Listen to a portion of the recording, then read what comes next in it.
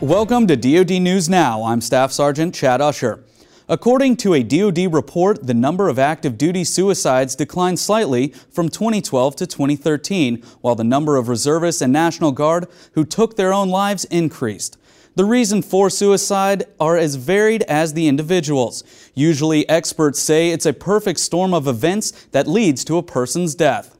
As part of our special suicide prevention coverage this month, Corporal Jonathan Herrera takes a look at the deaths of two service members, one a Marine pilot who died 9 years ago, the other an Army captain who fell in 2012. We met on a Christian dating website when I was in college and he was at West Point. But the first time I ever met him, I knew I was going to marry him, and he said later the same thing. He was very funny, very sarcastic, and really, really smart, like too smart. And I don't know that I've ever met anyone who was so kind, who was so compassionate. He deployed to Iraq in 2011 and was gone for about 10 and a half months. He was an Apache pilot, so he flew, I think it was over 70 missions in the 10 months he was there.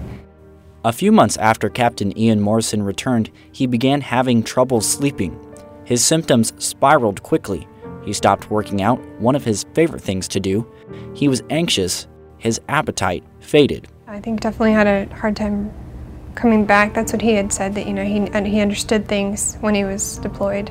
Things made sense. There was order, and he came back and went to Walmart and didn't understand why everybody could do anything they wanted, and it seemed so disorganized. He even said, which was really hard to hear, that I miss being there.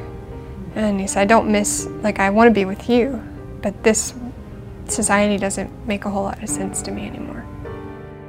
Ian took his life in March of 2012. On the same day, he was diagnosed with depression.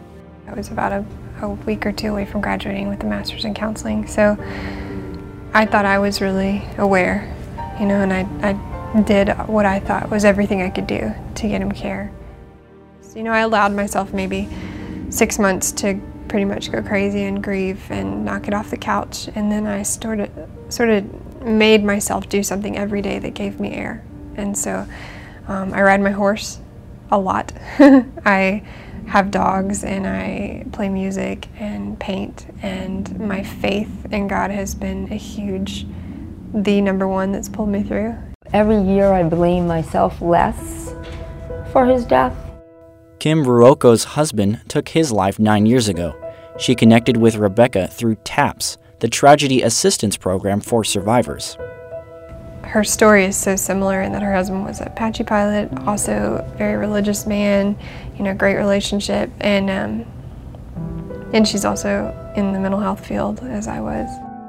When he knew that he was sick, and he knew that he had depression, and he knew that he had post-traumatic stress, that's when he should have put his pride aside and gotten help. And I'm angry at him sometimes for being too proud to get the help. They died by suicide, but they lived great lives. Both Kim and Rebecca work for TAPS now, helping other military suicide survivors.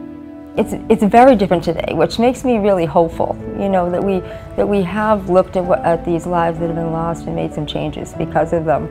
Kim says there are many more resources available now, like a national crisis hotline and bridge organizations, which help service members who are transitioning out of the military. So many of these guys have been to war and they've been to combat, so a lot of their identity is really closely tied with the military and their combat and their peers and a sense of belongingness that comes with that.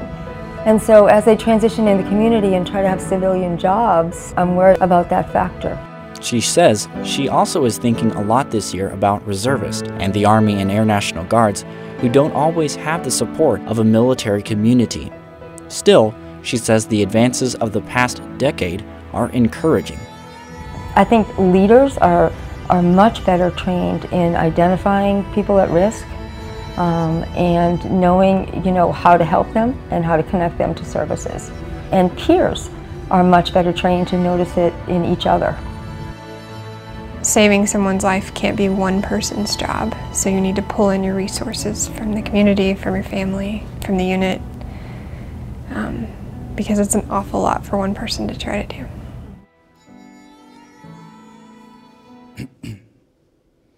In an effort to prevent suicide, the Department of Defense and Veterans Affairs have launched the Power of One campaign. Jacqueline Garrick, director of the Defense Suicide Prevention Office, says the theme underscores the belief that even one person has the power to intervene and save another person's life. Know that the resources are out there. The Military Crisis Line is there for you.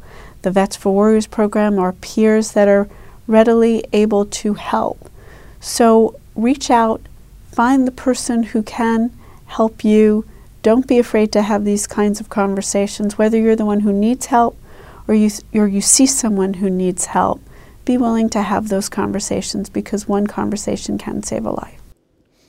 Immediate assistance is available online through the Military Crisis Line, or you can send a text to 838-255 or call 1-800-273-8255 and press 1. Be sure to check out the DoD Facebook page. Watch for us also on Twitter.